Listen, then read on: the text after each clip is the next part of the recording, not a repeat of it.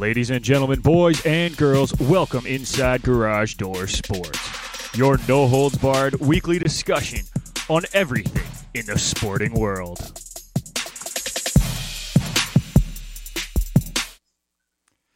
That's right, folks. It is time for another episode of Garage Door Sports. Nick McVicker, joined by my great co-host Kyle Vardy and Irfan Manji through the Garage Door Sports Cup phone, but Irfan's not on video today, so it's just me and Kyle on the video, guys. You're stuck looking at our ugly mug. So, Kyle, how are you doing today, buddy? I'm doing good. My team actually showed up this morning and played pretty well. So, 7-0 winning against Norwich. I'll take it. So 7-0 there, jeez. It's Norwich, but without our top two strikers, I'll take a 7-0 win. There you go. And joining us as well through the Garage Door Sports Cup phone, but kind of not here at the same time, is Irfan Manji. Irfan, how are you doing, buddy? Doing great. Do my best to call in wherever I am, but happy to be here. Hey, we're happy to have you, dude. We're glad to have you because we kind of need the extra voice every once in a while to keep me and Kyle under control. Of course. You guys did a I'll whole do what show I without can. me, so it doesn't really work with just that was two fun. anymore. Yeah, it was good. But it doesn't That really was a work good with show. two. This show is so good with all three of us going at the same time. So it's kind of nice to get everybody back and doing stuff. We got a lot to talk about, boys, because since the last time we talked, the NHL season has kicked off. The NBA season has kicked off. We're in the middle of playoffs in the baseball. And, this little thing called the NFL keeps happening every week. So let's get right into it. Let's start with the NHL in our kickoff segment, sponsored by Canada Kicking Academy. Calling all kickers and punters in the Southern Ontario region. If you are looking for year-round professional development with elite competition, you need to train with the Canada Kicking Academy. The Farrar brothers, Daniel and Gabe, are both University of Guelph alumni, and after illustrious university careers, they want to take your special teams game to the next level. If you want more training and more information, head on over to CanadaKickingAcademy.com or visit their Instagram at Canada Kicking Academy for more information. Kyle, I know you struggled with that one last time. I'm glad I could help out. Yeah. I didn't have any sort of script or anything, so I kind of just went off of what I remember you talking about. So, I've never had a script. Okay, you got to write that down for us, eh? I'm just not going to miss shows anymore, clearly. I can't miss shows because you just screw up the reads. We just said follow Canada Kicking Academy. That's all we need to say. Just go to their website. Well, let's get into the NHL, boys. And I know it's way too early, so that's why we're prefacing this by saying it's way too early. Let's get into the NHL awards. It's a week and a half into the season. We've seen some great hockey. I'm thinking soccer. I played this morning. We've seen some great hockey. We've also seen some really, really bad hockey at the same time. But way too early award. Irfan, we'll start with you. Who is winning the Art Ross? Okay, remind me again. Art Ross is the most points, or it's the most points, right? Most valuable. Most valuable. Okay, so early season for me, I'm going to go off the board. I'm going to say Anze Kopitar. 9 points this season. He's playing about 21 minutes per game, averaging about 4 minutes of power play time. It's nice to see him back, firing on all cylinders. I know it's early, but if he's playing well, I think the LA Kings are going to do well. Yeah, I like it. I like it too. Kyle? I personally am going to say Nathan MacKinnon, I'm going to say. I would love to say McDavid because that's probably the easy answer, to be honest. But I have a feeling this year that other players are going to take away a little bit of what McDavid does. Hyman so far this year has 5 goals. Draisaitl's chipping in here and there. So, there's people that are taking away from his point total and so on and so forth. So, to me, I'm going to go with MacKinnon because I think he is the most valuable player to that team. And I think right now it's really not a question of him being the number one. That's fair. I'm glad you're going with a Colorado player. Don't get me wrong. I just find it very, very tough to argue with McDavid. Guy's got 13 points in 5 games. Yep. Right? Like that's incredible numbers. And he's not even going slow. He's not getting them No. all on the power play. He has about half of them on the power play. And that Edmonton power play, by the way, is just stupid. But he's shooting at a 28.6% clip right now. So he knows when to pick his shots. And he's worked on his shot all summer.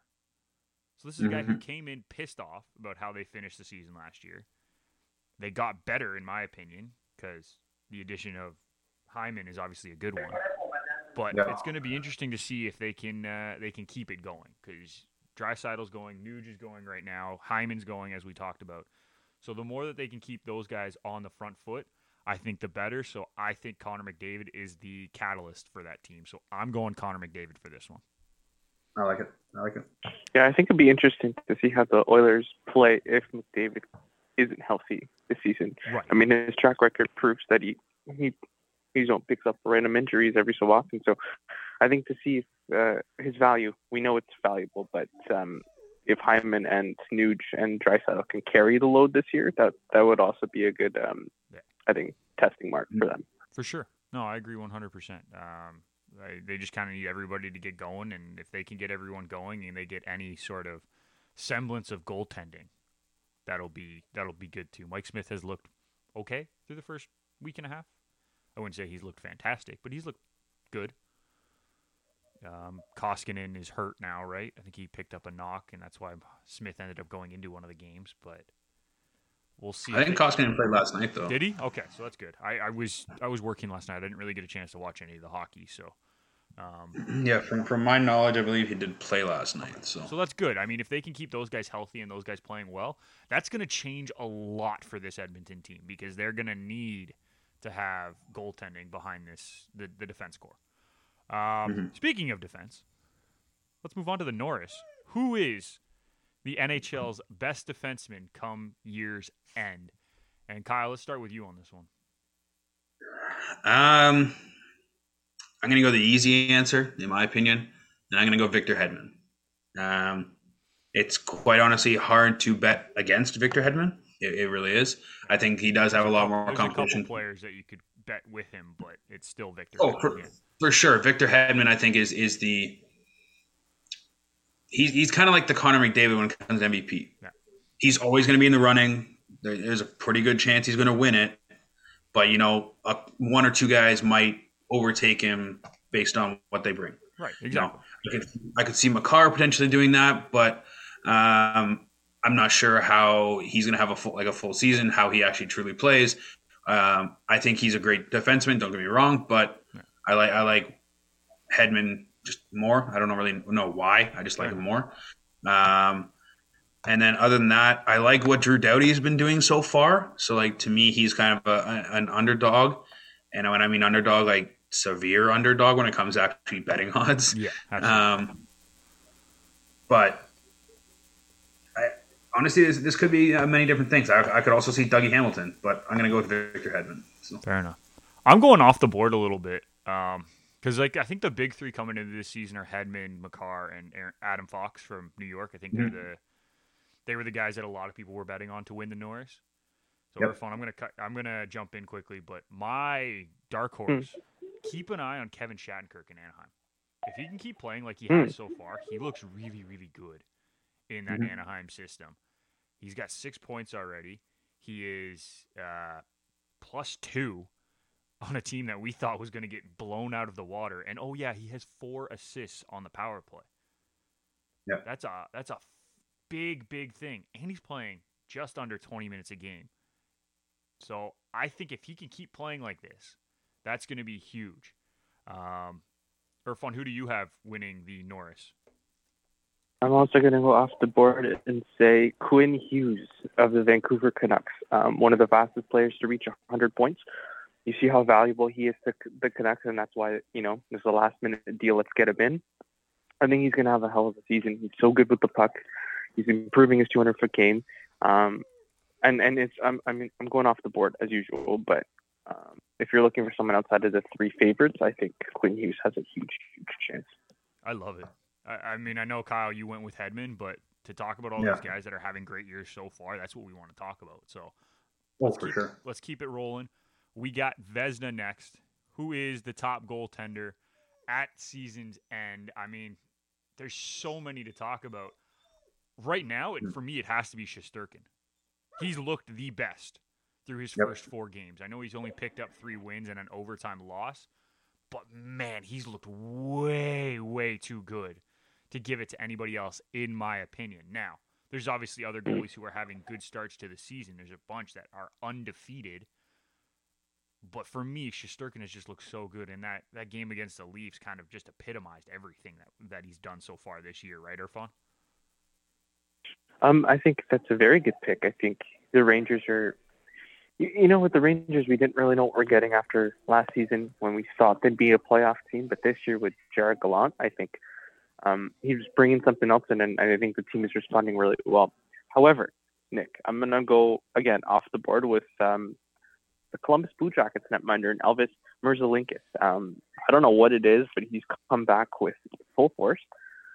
Looked very good, and I think it has to do with his former teammate passing away. But he just found another gear, and he's bringing some life into that Columbus Blue Jackets roster that we probably don't expect them to go anywhere this year. So that's, again, another one off the board, but that's what I'm going with.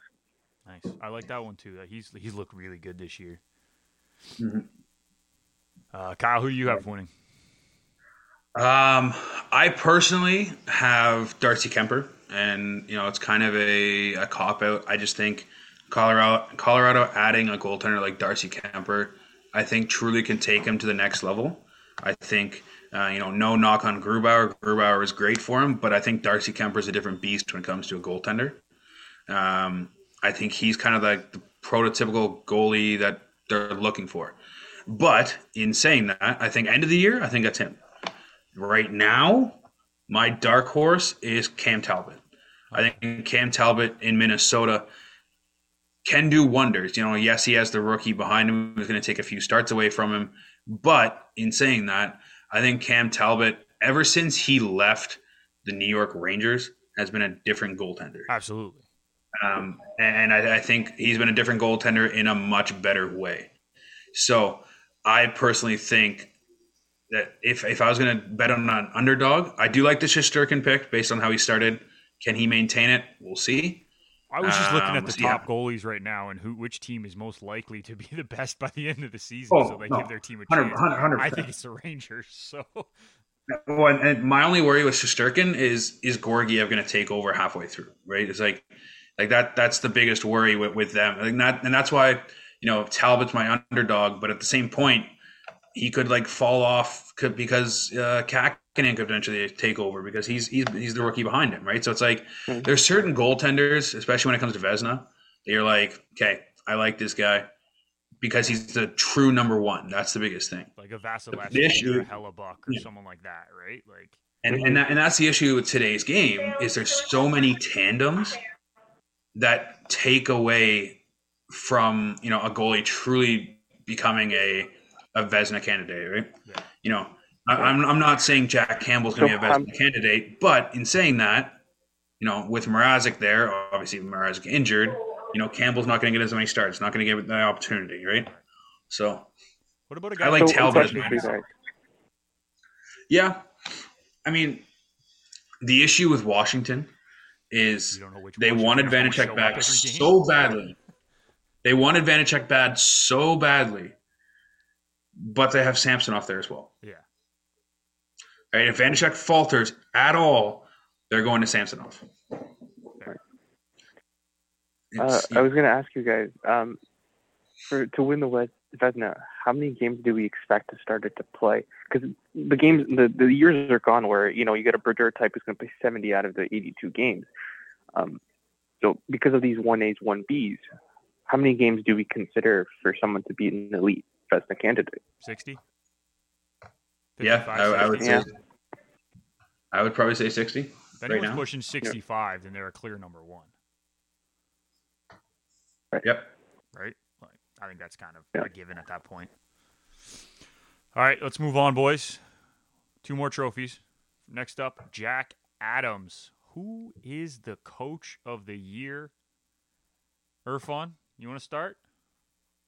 Sure. Gerard Gallant. If the New York Rangers, out of the teams with the good goaltending, pull through to a playoff position, I think he deserves it. I mean, we've seen what he can do with Florida, what he did with Vegas. It's a matter of time before, the Rangers become a very good team, especially with the core that they've developed, and with a good coach in Gallant. So I can see him being the coach of the year.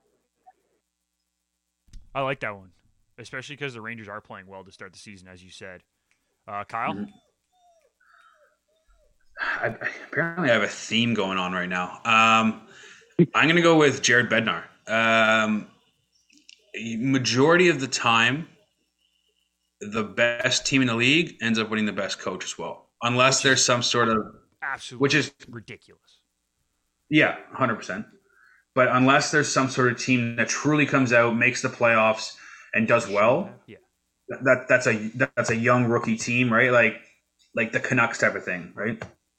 If they were to somehow win the division, that kind of thing, right. Okay. Then we're looking at, all right, they're going to win the Jack Adams, right? Like that's pretty much a guarantee, just how the Jack Adams works. Yeah, I think the Jack Adams, much like the MVP, isn't necessarily always the right player. Absolutely. Right? And it's right player, right coach, whatever you want to say. Yeah. I'm personally going to say Bednar purely because I think Colorado is going to be one of the best teams in the NHL. Yeah. Also, his odds. We'll get into that after. Yeah, his odds are also very low right now. He's 13 odds to win it, which is like 6th or 7th best coach. Wow. Sorry, he's actually tied right now with Rod Brindamore and Sheldon Keefe to win it. So, to me, that's very low odds, in my opinion. But to me, I would be taking those odds just in case that Colorado does turn it on and becomes the number one in the league. Obviously, you can't discount John Cooper, but in saying that, I'm going to go with the value pick here. Fair enough. I'm going with a little bit of a surprise, and this is just based off of how they've played to start the season and how they've looked to start the season. Got to give Bob Boughner a shout from San Jose. He's got that team rolling right now. And I was talking to one of my friends yesterday, and actually I brought it up with my father too, just talking about the Sharks beating the Leafs last night. They are rolling. They do not want to stop playing because that momentum is on their side right now. They're getting the goaltending. They're getting scoring. If at the end of the year these guys are in a playoff spot, this ragtag team of players, Boughner has to be in the conversation for Jack Adams because this is not a good roster. They have good pieces from 5 years ago, but as a team, this is not a good roster. And if they make the playoffs, you got to give him a ton of credit. I mean, there's definitely the fact that they are 4-0 to start the year, and their goaltenders are Adin Hill and James Reimer. Yeah, and they have a +9 goal differential. Yeah. They're outscoring every game by more than 2. That's ridiculous. This is not a good enough team to be doing that. So I give Boughner a lot of credit. Yeah, I mean, all the credit to him for sure. Yeah. All right, one more. Calder. Kyle, hit us with your Calder winner. See, the Calder is very interesting. I'll say that. I mean, I personally, at the beginning of the season, probably would have said my underdog would have been Spencer Knight. But in saying that, it doesn't look like he's the true number one in Florida right now. It looks like they truly want to use Bobrovsky, and obviously with a $10 million contract, I really don't blame them for that. But in saying that, I think my personal rookie of the year, and this is kind of going off the board, is Lucas Raymond. I think right now he's playing top line minutes with Detroit. I think he's truly going to bring something to that team skill wise, and he's going to develop very quickly for them and be the type of player they drafted him to be. So I'm going to go with Lucas Raymond. Right now he's 13 odds to win it. And to me, that's great value when it comes to actually truly rookie of the year race. That's really right now is wide open. Right. I got two. So Irfan, why don't you go first, just in case I take one? You take one of the two that I have. No, it's okay. You go ahead. I'm You I'm sure? okay with that. Yeah, go for it. Let's go. All right. Well, I'm gonna continue Kyle's Colorado trend. Bowen Byram has to be in the conversation. He's looked really, really good through 4 games, 3 points. I know he hasn't had any power play time, but this guy's playing 18 minutes as a rookie. Like, he's looking really, really good so far. And the other one, how about a little hometown boys? Michael Bunting has looked really, really good for the Leafs. And if he can keep playing the way he is, especially because he's probably going to start getting some top line minutes here and there, or top two line minutes, because we don't really have a top line, in my opinion. We have 2 number 1 lines. Expect a lot of opportunities for him to put up. He'll be top. He'll be top line probably at the end of the week.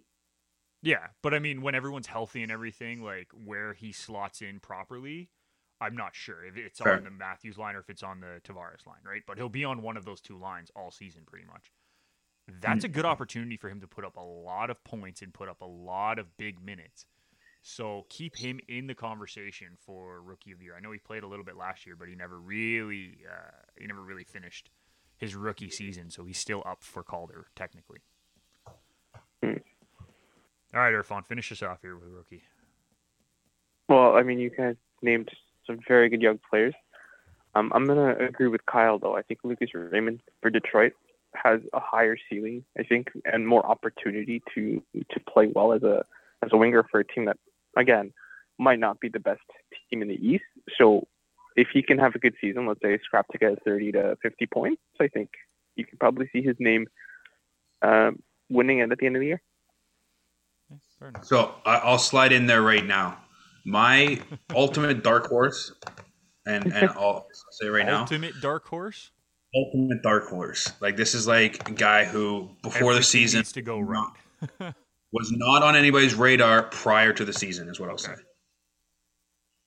Anton Lundell for the Florida Panthers. Currently has 4 points. He's centering the third line for them with Sam Reinhart and Patrick Hornquist. And honestly has looked fantastic. And it's one of those, if I wasn't going to take Lucas Raymond, I would have taken him. Fair enough. He's also, I believe, chipping in somewhat on the second power play. So yeah, he's got 1 right now point, so 1 assist. Yeah, right now he leads the rookie scoring with 4 points. I mean, both of our rookies, Byram and Raymond, are right behind him with 3. But in saying that, Dahlin and Connor too. Don't forget those 2 guys. Oh, for sure. Dahlin and O'Connor. For sure. So I mean, like, honestly, the other dark horse, and it's weird, he has better odds than everybody else that I've said, is Moritz Seider from Detroit as well. Oh, so Seider. I was waiting for someone to say that. Yeah. So it's one of those, like, this rookie race, I think personally, is the most open rookie race we've had in a very long time, I would say. Yeah. Because it could be a combination of 10 different players. And I don't know if that's just teams finally giving rookies a chance to play, or if that's just truly the quality of rookies we have playing right now. I'm not really sure what the combination of the two are. But, I mean, this is fantastic because most of the time you have 1 or 2 people that are the favorite to win. Yeah. And usually it's a 2-horse race. Maybe 3 on a good year. Maybe 3 on a good year, yeah. I mean, the favorite right now isn't doing a whole lot in Montreal, so we'll see what goes on with that. Yeah. I mean, the 2 favorites were going to be Cole Caulfield and Spencer Knight, right? Like, at the beginning of the season, I think that's who you and me talked about off air, Kyle, as being the most likely favorites for the Calder Trophy. And don't get me wrong, Spencer Knight looked fantastic in his 1 game, but he's only played 1 game. And Bobrovsky's looked really, really good. It's very hard for a rookie goaltender to win the Calder. Right. It's really hard. We weren't sure if Bobrovsky was going to be healthy, and that's why he was going to be in the conversation, right? So I give Spencer Knight credit. He's going to get as many opportunities as he gets, and he's going to take them because he's a really good goaltender. Another goaltender that might come up in the conversation depending on how much he plays, don't sleep on Philip Gustafsson in Ottawa. Yep. Because when he plays, they usually play pretty well. I know he's only gotten to one game so far, but there's a chance that he can play a little bit more this year. So he might sneak out some wins and sneak out a good season, depending on how things go. That'll do it for our kickoff segment, sponsored by Canada Kicking Academy. If you're looking for year-round professional development with elite competition, check them out at CanadaKickingAcademy.com or visit them on Instagram at Canada Kicking Academy. Gabe and Dan will be more than happy to help you out in any kicking needs that you have. We're going to take a quick break here. When we come back, more NHL talk, a few overreactions or, not overreactions, depending on what you guys think. But for now, we will take a break, and we will be right back after this. Good day, everybody. This is Ryan from 20 Minutes on Ice. Join me and my co-host Nick McVicker for opinions and analysis on the week that was in the hockey world. New episodes available every Tuesday, wherever you download your favorite podcasts from. 20 Minutes on Ice, part of the Garage Door Sports Network.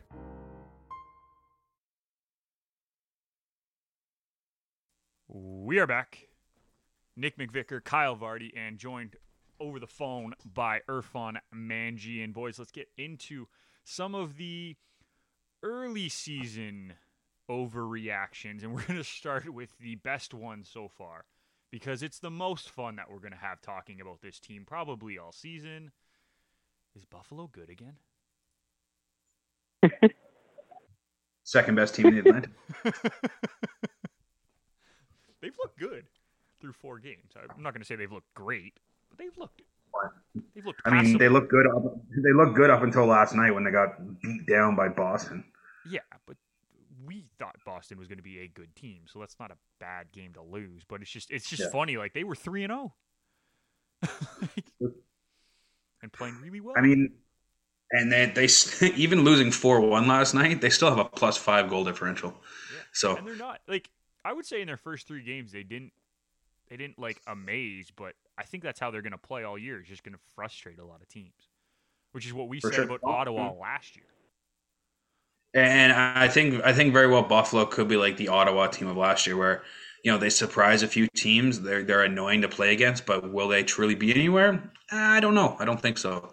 I mean, unless Craig Anderson all of a sudden becomes like the Vezina candidate. Speaking of Vezina candidates, we should have mentioned his name right now. But the problem is he plays on Buffalo, so none of us thought of him like that. That's the issue. But I mean, he's been lights out to start the season. So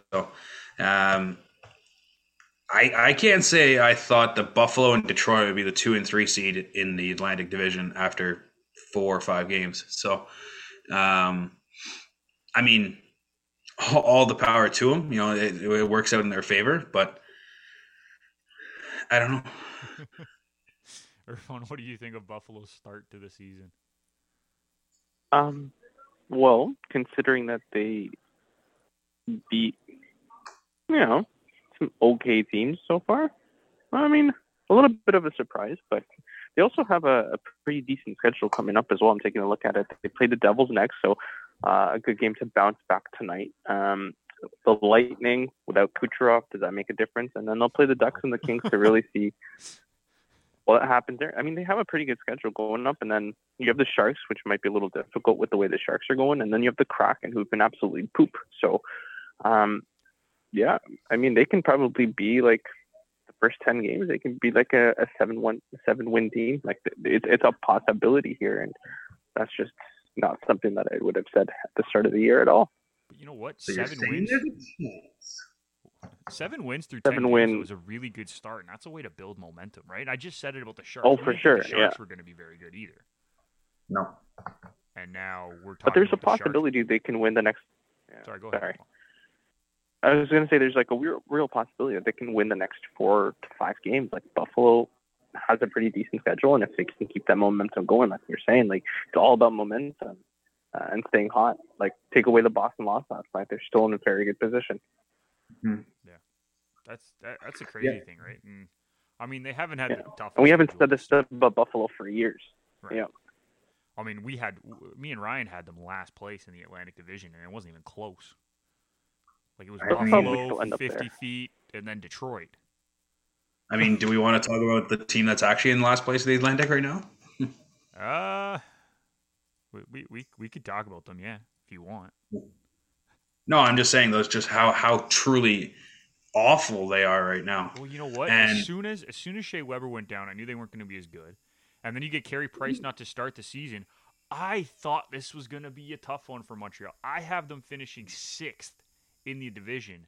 And I said potentially 7th, depending on how Detroit plays, because I thought Detroit was going to take a step forward. Not a big step forward, but a step forward from last season. And if Price didn't come back and Allen struggled and they couldn't get any scoring, because that's the biggest question, is who's actually going to score on this team outside of the first line.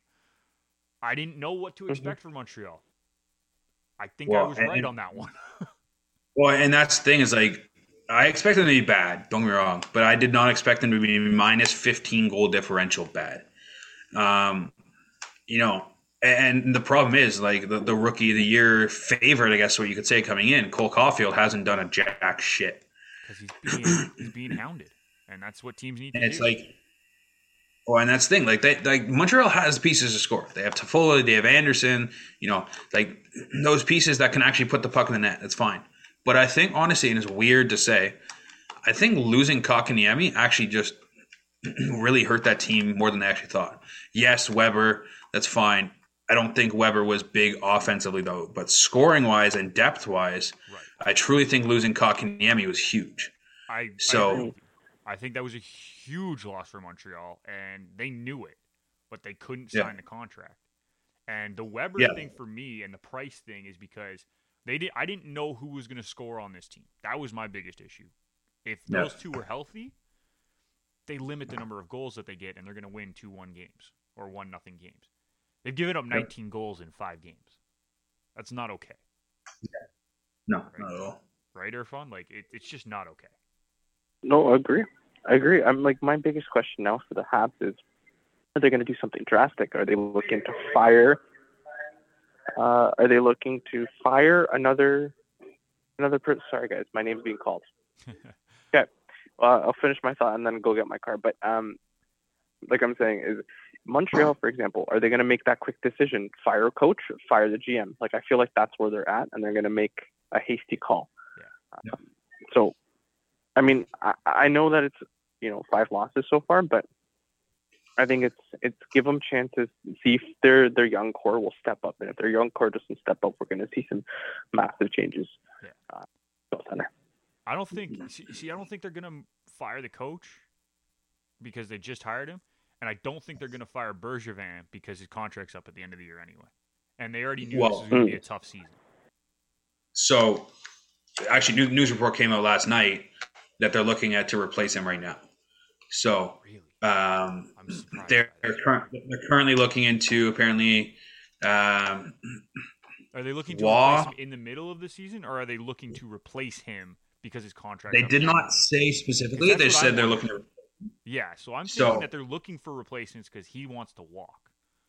Apparently, they also asked to talk to Pierre Maguire out of Ottawa too. That doesn't surprise me. So, kind of interested about that. I mean, the wall wanted to be interested because I'd be kind of see how he would. I think he'd just completely blow up the team, to be honest. Yeah. And quite honestly, I would not be surprised if you see a Carey Price trade in the offseason. I talked about it last season. If you weren't 100% sure everything was going to happen, you needed to move on from him. Well, and that's the thing. I think could get. Like, don't get me wrong, I feel for him with everything he's going on with checking himself into the treatment program. Absolutely. I don't did exactly what he needed to do though, so good for him. 100%. But it's one of those, from a Montreal's perspective, can this team compete? I mean, they went to the Cup final last year, but you're also missing arguably your 2 biggest pieces from that Cup run in Weber and Price. That's the issue. Yeah. And I mean, Price by himself could make this team a fringe playoff team, but I don't see them going to the Cup again. I think that was one of those like Cinderella stories, and it worked out in their favor that they had to play the Canadian division, didn't have to play other teams until the semifinals, and and then they kind of surprised Vegas, and it just worked out in that favor. But I mean, I don't see it happening again. And truly, this is one of those teams. Montreal's got some pieces. They got some valuable pieces at the same point. I mean, like you could get a haul for like a haul, not Taylor Hall, but a haul for both Tyler Toffoli, Josh Anderson, whoever you want, unless you want to build around those pieces. So, I mean, we'll see what happens with that. But to me, that they're surprising, but not surprising at the same point. So, yeah, I am not surprised by it, and we'll get into our surprises later. But I'm just not surprised by it at all, just because of everything that's going on. Kyle, let's move on to talk about the Cup favorites, because at the beginning of the year, it was Vegas, Colorado, Tampa were your Cup favorites. Yep. Right? I think that was across the board. Those were your favorites. Mm-hmm. Yeah, they suck so far. They have a combined 4 wins across 12 games. That's not good enough. No, it's really not. I know it's early season. Colorado's trying to figure out a new goaltender, dealing with some COVID issues. McKinnon missed the first couple games. Landeskog got a 2-game suspension. That's one thing. Vegas now trying to figure out how to be just in front of Robin Lehner, no backup with Marc-Andre Fleury. That's a new system. That's going to take some getting used to, obviously. Tampa really has no excuse other than the fact that Kucherov went down, but they played all of last season without Kucherov. So, I mean, it doesn't really matter at that point. How big of a loss was Blake Coleman, I guess? Yanni Gourde. Blake Coleman, Yanni Gourde, and Goudreau all left. That entire third line. And Tyler Johnson. No, but I mean, like, if we're talking players who left, that's 4 of your top 9. Sure. Maybe top 12. Sure, yeah. But that entire third line, which was basically their heart and soul all through last year and arguably all through the last 2 playoffs, right. That was Goudreau, Gourde, and Coleman. And those were like the 3 key pieces. And now, Gourde's in Seattle, Goudreau's out in New York, and Coleman's finally played his first game for Calgary the other night. So, well, we knew he was going to take a couple games just to get over the injury, right? So he had the suspension still too. So, but I mean, it's amazing how those depth pieces truly come back to haunt you at certain points. Yeah, absolutely. Irfan, you want to jump in on this thought about the 3 top teams actually not being Cup favorites anymore? Sure. Sorry, guys. Yeah, I mean, I've been quite surprised that a lot of the really good teams have been struggling. But again, I think it's an overreaction for now. I mean, let's say we get to 15 to 20 games. I think that's when I'll be a little worried that the good teams are struggling. But I think for now it's an overreaction because I think, it's a new year, it's a new full season. There is no, you only play the same teams 8 to 9 times. So, I mean, I think it's just getting back to readjusting to the old schedule and the old movements and everything like that. Fair enough. Not too worried about that just yet. I'm a little worried about Colorado because I don't think they've looked great. Well, I mean, considering Kyle gave like half the awards to Colorado, we're going to see a bit of a change. I mean, I think when Taves comes back from injury, you're going to see a little bit more of Makar. I think Nathan McKinnon's going to figure it out because he's one of the best in the game. I believe it's a contract year, or it's close to a contract year. So it is a contract year for McKinnon. Holy hell, this guy's going to ask for $13 million. I give it to him. That's something. I hope not. I agree with you. So,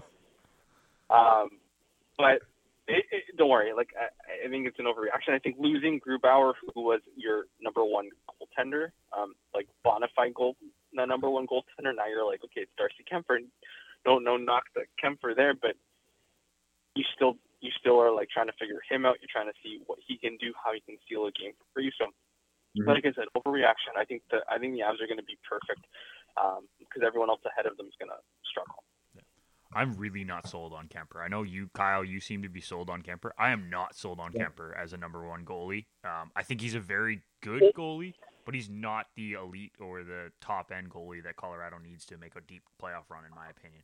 And that's not knocking him. He's a solid NHL goaltender, but just not good enough in my opinion. For somebody who played for Arizona the last couple of years, I mean, right. I can see why his stock is low. But I think once the defense for Colorado figures out what he can save and what he's going to struggle with, can he cut on an angle, et cetera, I think he'll be fine. The biggest question for Colorado is It doesn't matter how you get into the playoffs. It's can you win a playoff series past the second round?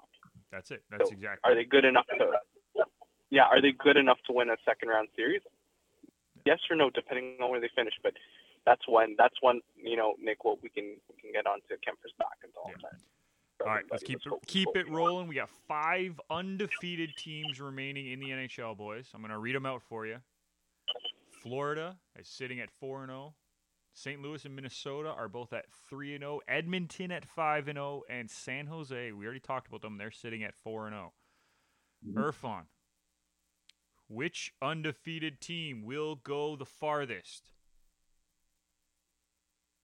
Can't believe I'm going to say this. I think the Sharks are going to be the only undefeated team for a couple more games. I like what they have defensively with Burns, Vlasic, and Carlson, and that's something that they wanted from them last season and the year before. Optimus Rhyme, I love the guy, so I hope he continues.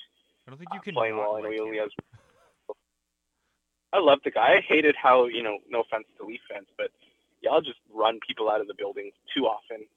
I really like them. I think out of all the teams and the division that the Sharks are in, there's a possibility that the Sharks might be the only undefeated team for them. Fair enough. Kyle? Well, thank you, Irfan, for not taking my pick. Florida Panthers. Florida Panthers are probably one of the most, either the most or one of the most underrated teams in the NHL. Not if you listen to 20 Minutes on Ice. Fair. To me, looking at Florida's depth, looking at they have legitimate 2 starting goaltenders who could probably start for majority of teams in the NHL. Unless Bobrovsky goes back to what he was a couple years ago or last year. But and their defense are severely underrated. They really are. And to me, a team that started 4-0, they quite honestly could manhandle Florida tonight. I don't think they're gonna manhandle Philly tonight, not Florida. Manhandle Philly tonight, and I was combining Philly and Flyers and ended up coming out with Florida. And honestly, I really like that team, and they were my favorite to actually win the division personally, because I think they have Tampa's number when it comes to the actual regular season. Playoffs, different story, but in the regular season, Florida has Tampa's number. So I was never sold on Boston or anything along those lines. So me neither. Just to me, I don't know if I trust Swayman and Allmark. Everybody's Allmark's making $5 million. Yeah, why is he making $5 million? He played for Buffalo and was okay. I agree. Ultimately, I do think Rask comes back through halfway through the year, signs a 1-year contract, and then we'll retire next year. That's just my personal opinion. We'll see what happens. But Florida right now is the favorite to win the division, and I don't really think it's that close. I agree. I actually had Florida before the season too. If you watched our previews on 20 Minutes on Ice or listened to us, I have Florida winning this division, and Ryan looked at me like I had 3 heads. Mm-hmm. But I just think they're a good team, and so they're my team to go the farthest as well. Because listen to their schedule over the next little bit. They got at Philly tonight, then they got Arizona on Monday, Boston on Wednesday, Detroit on Friday, Boston again Saturday. After that, they finally play, I think, a tougher team in Washington. That could be where their undefeated streak goes. But you know what? That's 9 games. You start the season 9-0, you're putting yourself in a really, really good spot in this Atlantic Division, which is going to be a tough division. I think there's going to be a lot of tough games in this division, inside the division. So I think they're putting themselves in a really, really good spot right now to go deep in a playoff run if they decide they want to. Mm-hmm. All right, I got a fun question for you guys now that I know you're not ready for, but we're going to go with it anyway. What is your favorite overreaction that you really want to be true a week and a half into the season? So one overreaction you've heard on social media or talking to people. Justin probably has a ton, Kyle. One overreaction you really, really want to be true, and we'll start with you, Kyle. One overreaction. I'm trying to think. One. Not really an overreaction. I guess it is an overreaction. I've seen on social media all this time. Everybody thinks that Tampa Bay is trying to pull another cap crunch saver thing by putting Kucherov back on LTIR. It's like, no, he just can't stay healthy right now. Like, sorry.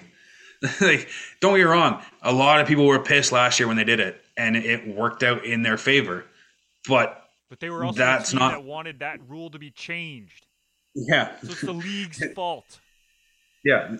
I don't think Tampa is dumb enough right now to do that twice and truly take the chance on that rule being changed now that they can actually use it.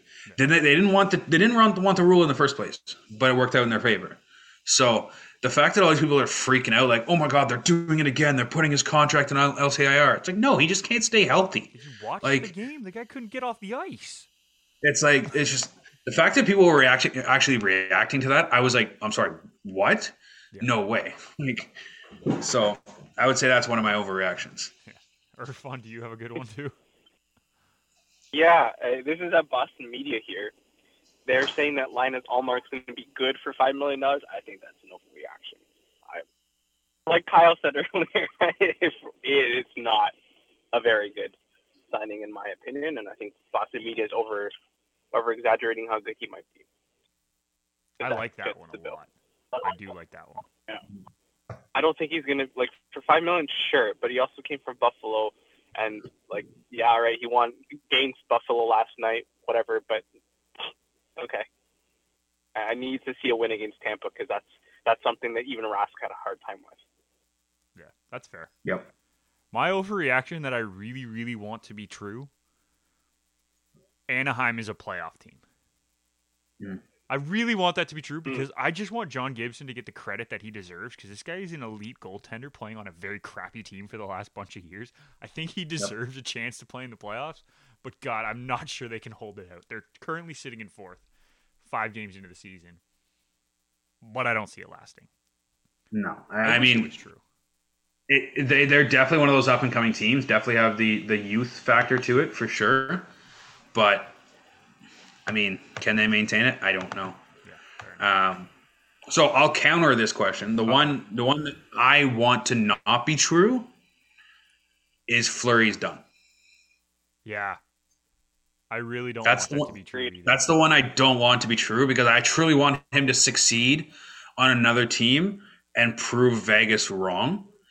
But at this point, Chicago looks terrible. Yeah, they really do. They're awful. They should not be this bad with that roster, but they're awful. I mean, Justin and I both agree that Seth Jones was extremely overpaid, and I'm sorry. I'm okay with him being overpaid. Like you can make that comment. I'm not going to fight it, but he's still a good defenseman. Not $8 million, not $9 million, but he's a good defenseman. Where's he been this season? That's the question, right? Coming into the year, though, I would say he was a good defenseman, and that defensive core got better than it was last year. So they should have been better than they were last year, which was a fringe playoff team. Yep. They are not. And with Jonathan Toews back as well, you would expect them to be beating. Yeah, agreed. Another one that I really don't want to be true. I don't like the rumors that Shea Weber might not ever play again because that would suck because he's a great hockey player and you love to see good hockey players play. If he does have to retire because of what he's going through, hey, I totally get it, but I really, really, really hope that that's not true. We're going to take a quick break. If he retires... Go ahead. Sorry, Nick, but if he retires, does he sign a one-day contract with the Nashville Predators and retire as a Predator, or does he retire fully as a Montreal Canadian? I think if he's retiring, he's retiring. I don't think he's going to do the one-day contract thing. That's my opinion, though. We are going to take a quick break. Irfan, I know you have to go, so thank you for joining us, dude. Me and Kyle will hold down the fort for the last segment. If you are watching at home, please stay with us. We will be right back after this. Hey guys, it's producer Jake here from Betting House, the Garage Door Sports Network's ultimate degenerate gambling podcast. Catch our episodes weekly on Apple, Spotify, and Google as we bring you banter, laughter, and of course picks for all sorts of games throughout the week. Give us a follow on our socials at BettingHousePod, where you can catch all our bets each week, as well as some bonus content. Remember to always gamble responsibly. Let's get rich.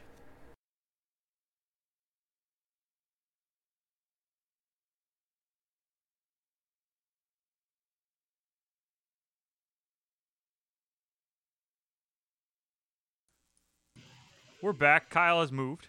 I probably should unmute our mics before I start talking next time. I'm still here. Hello. Hello. We'll get him back. Hold on.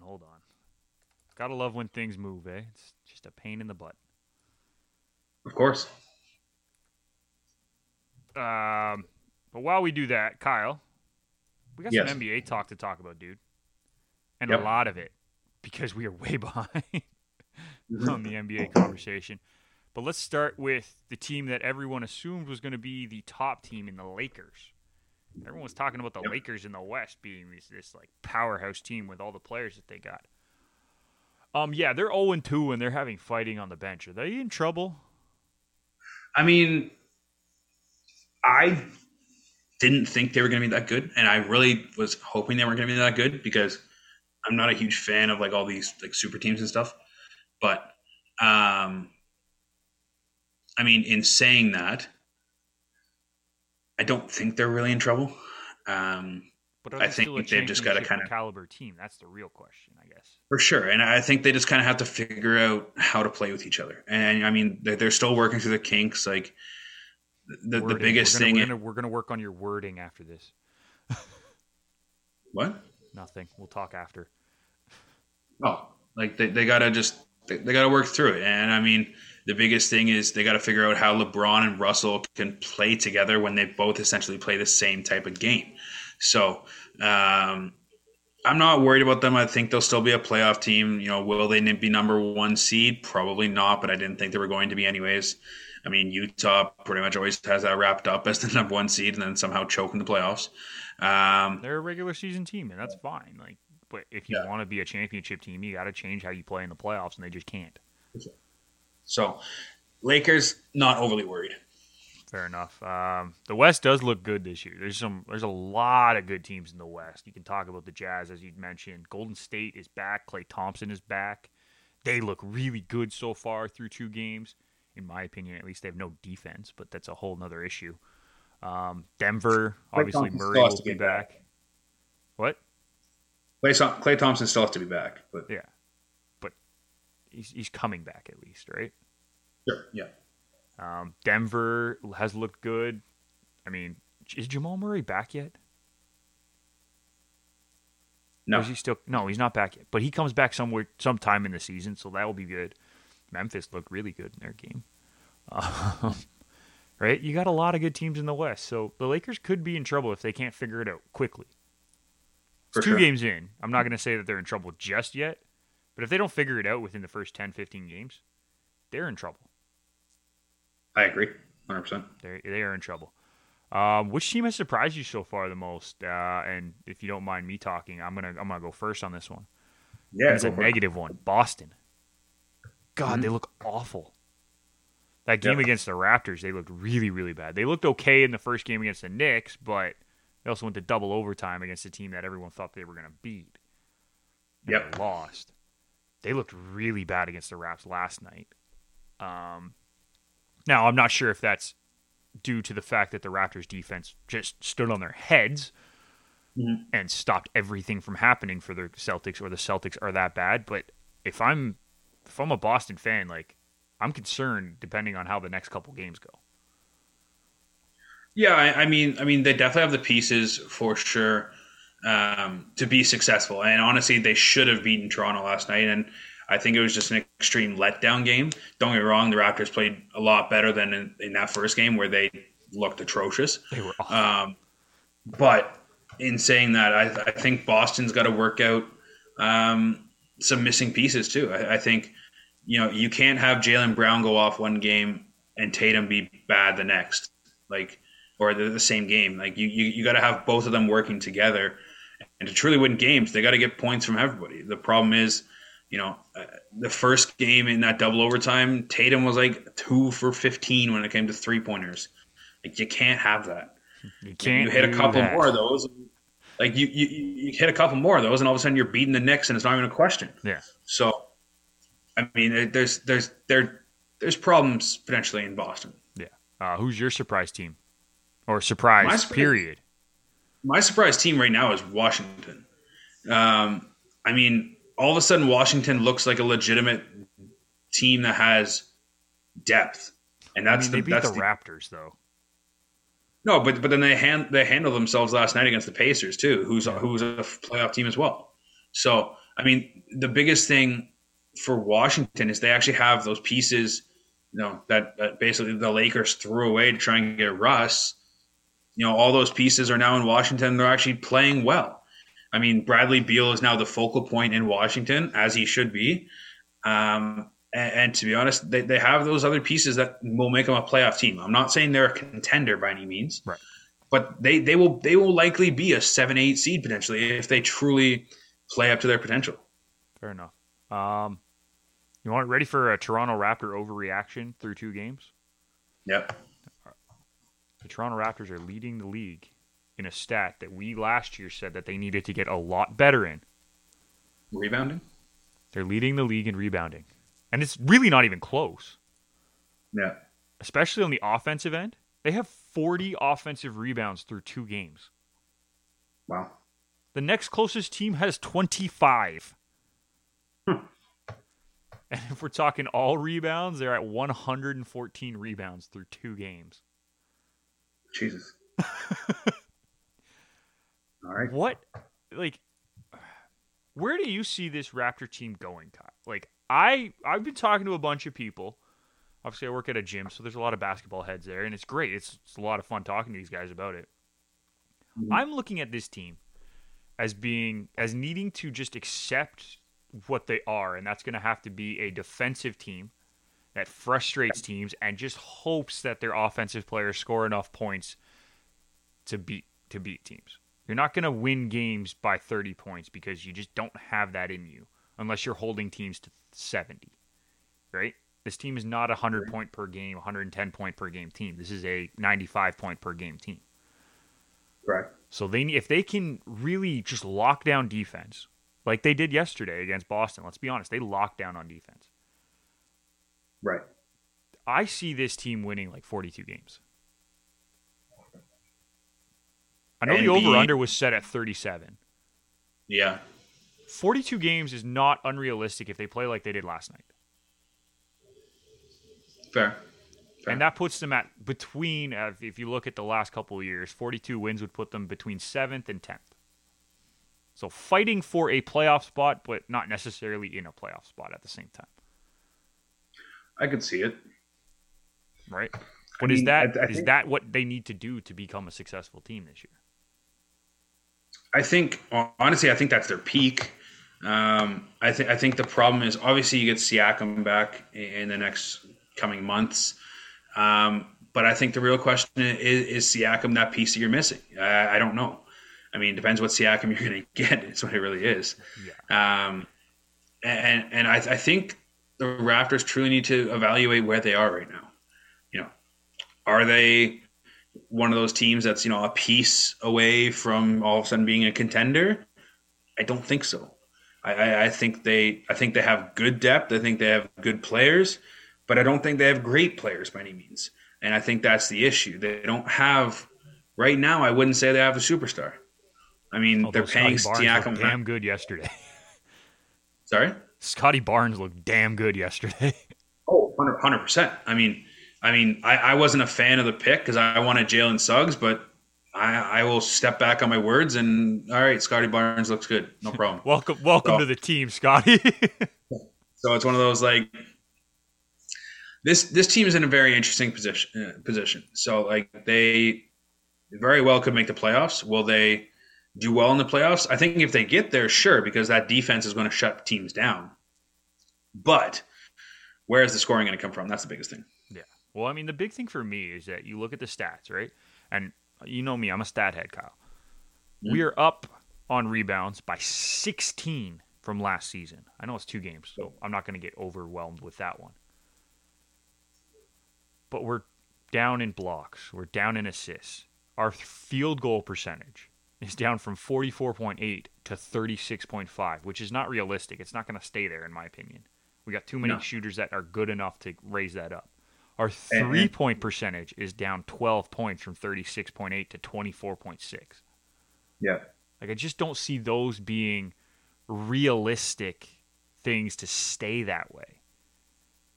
No, I think the biggest issue for that is truly they just played like shit in the first game. Is really what it is. They were awful. And they were like, they could not shoot. They could not do anything. It was just absolutely horrible. Yeah. So, I mean, those numbers I think will level out accordingly and be more likely what they were last year. And I think that's truly going to happen. But in saying that, I don't know. I think they're really going to miss. I think they're really going to miss Kyle Lowry. I really do. Yeah, no kidding. And then that's, I know it's not real. Oh, it's not really a statement. Like I know it's not really a statement, but like they really are, and it's going to be evident in the coming weeks when Freddie gets an injury or something like that, and all of a sudden Malachi Flynn's now the starter. Yeah. No knock on Malachi Flynn. He's a great bench point guard. Yeah, but he's not Kyle Lowry. No. Sorry. No, so close. Not even comparable. It's one of those, like, if Freddie went down, we had Lowry as a backup. Now we don't have anybody as a backup. Yeah. So we'll see. No, it's true, and that's the biggest question mark, right? Or do they go with a different lineup where they have Dragic playing point and Gary Trent playing the shooting guard role, right? And go with a bit of a bigger lineup, right? Because then at that point you would have Malachi coming off the bench, which is not a bad thing for him to be doing, obviously. Mm-hmm. And you have, I'm assuming we can say Pascal's back at this point. So then you have Barnes, Pascal, and whoever you decide that you want to start at center. I'm assuming it's Boucher, but whatever. It's not the worst thing in the world, but Dragic it's then potential playoff team, but if they were to go up against, as we were talking about earlier, if they were going up against the Lakers, I would not like that lineup against the Lakers. Not at all. Not at all. So, is there anything else you want to add on the Raptors, the NBA, before we go to our final thoughts here, my man? I'm actually very interested to see how this season shakes out. I mean, we talked before about Ben Simmons and all that crap that's going on. Quickly. Can we quickly touch on that, Kyle? I'm talking like 2 minutes. Yep. How much of a baby do you need to be to say no to a coach on a defensive drill and get kicked out of practice? And then go back and apologize to your teammates and say that you're not mentally in the right headspace to play with the team? Shouldn't that have come first? Yeah, that's just... I've never been a fan of Ben Simmons. Good player. Good defensive player. But not a superstar like everybody thinks that he is. Like, I get it. He's great defensively. He's made, NBA all stars and all pros and all that kind of crap. I get it. But he's not that good. No. I mean, in the NBA, you can have your stats padded quite easily, and you can make all-star teams. You can do whatever. Like, there's a lot of fringe guys that make it and probably shouldn't. In saying that, like, it's just an embarrassment for Philadelphia, and I would not be surprised if they cut ties and trade him for whatever they can get at this point. No, not a chance. It's just like you can't have that. Dare I say, you can't have that cancer on your team. Yeah. Well, see, here's the thing: is that a lot of it, yes, there's a lot of it that has to be on Ben Simmons himself. He's brought some of this on himself, but the Sixers organization has as well. And sure. Yeah. I mean, could we talk about what the Sixers media, like the Philadelphia media, has done? in this whole scenario, which kind of started the whole thing after the playoffs last year, right? As the Sixers media just jumped on Ben and blamed him for everything. And, I mean, partially rightly so, but the rest of the team also didn't step up either. That's why they lost in the playoffs. So, I mean, yes, is he to blame? A little bit, but so is everybody on the team. It's a team sport for a reason. I mean, I don't think there's anybody who's not to blame on that team. Right, exactly. But that's what I mean. It's a team sport for a reason. Like, it shouldn't have to come down to one player to get you a championship. It has to come down to everybody, and they just did not look good enough in the playoffs. But a lot of it falls on Ben Simmons because he doesn't have a jump shot and whatever. Like, I get that. That's fine. The media put a lot of pressure on Ben at the end of the season and probably messed with his mental state, period. But by the sounds of it, the organization did not help either. And we're blaming him on the inside as well. That's what a lot of the stories are coming out saying.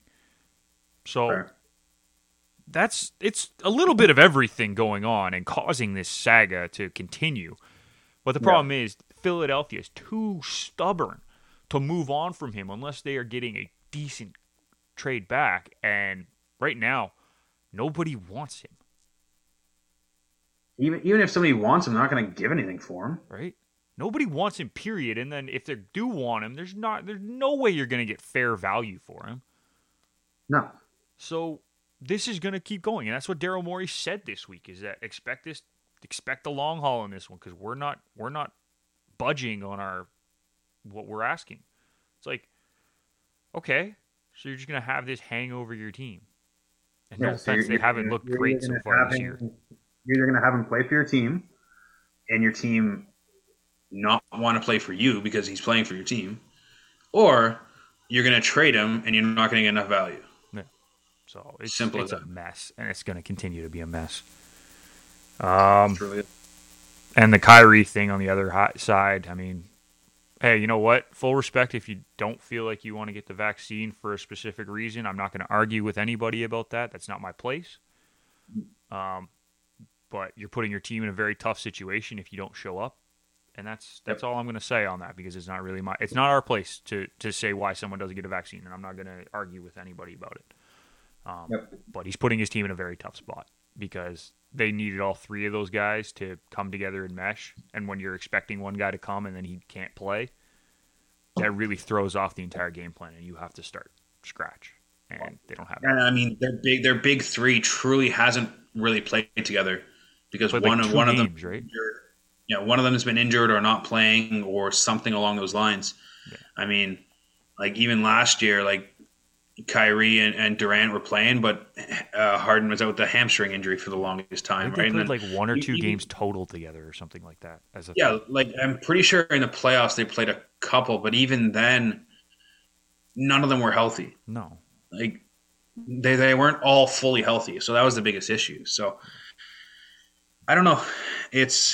It'll be interesting. That that one's not as big of a saga though, because they've have a solution. He's just not playing, right? Like, that's simple enough. I'm okay with that one. I just wanted to bring it up because that's the other big story that we really haven't talked about. Mm-hmm. All right, Kyle. Final thought of the week, my man. You've already talked about Chelsea, so you can't really use that one again. Yeah. I mean, they do look good though. I will not deny that. We already talked about it. You can't use it again. Sure. What do I use?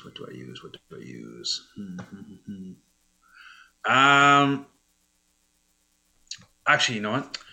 Unfortunately, Sheriff's miraculous run came to an end this past week, and it's in a big way. It's terrible. It's terrible.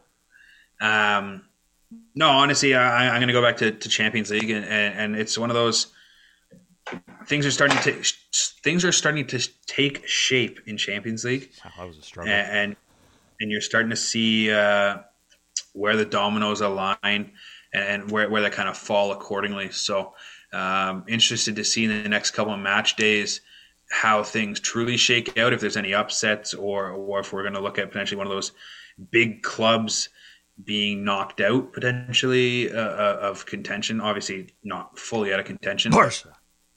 Getting down there and getting eventually there. And honestly, when it comes to Champions League, the big thing right now is English teams. English teams are carrying the Champions League, and it's interesting to see if that continues or if some of these other teams take a stab back at them. Yeah, fair enough. I like that one. Sheriff still sitting in a moving forward spot, so gotta love it. Top 2 in their division still. Mm-hmm. Actually, they're still technically top of the division because they have the head-to-head against Real. Fair. My final thought of the week is I really want the Braves to make the World Series. I really don't want a Houston-LA final. Good as LA is, I really want the Braves to win. I love Freddie Freeman. I mean, Canadian boy, technically, right? He's the dual citizen, right? Yes. Yeah.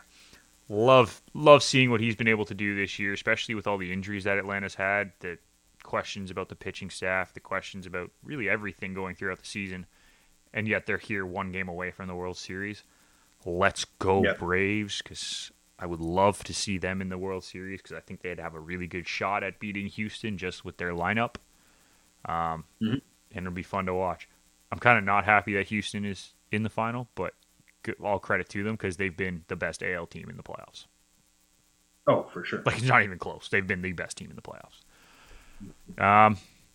That's it, dude.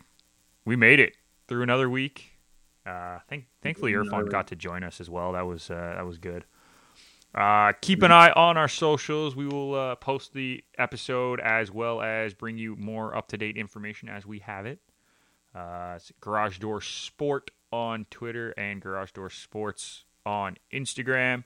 If you want to follow us on Twitch, it's at Garage Door Sports Network, and YouTube, just search up Garage Door Sports. We're probably the only one that has it. It's very obvious. Look for the logo. We'll be back next week with more information, more great content for you. Until then, thank you for listening. We'll see you next time.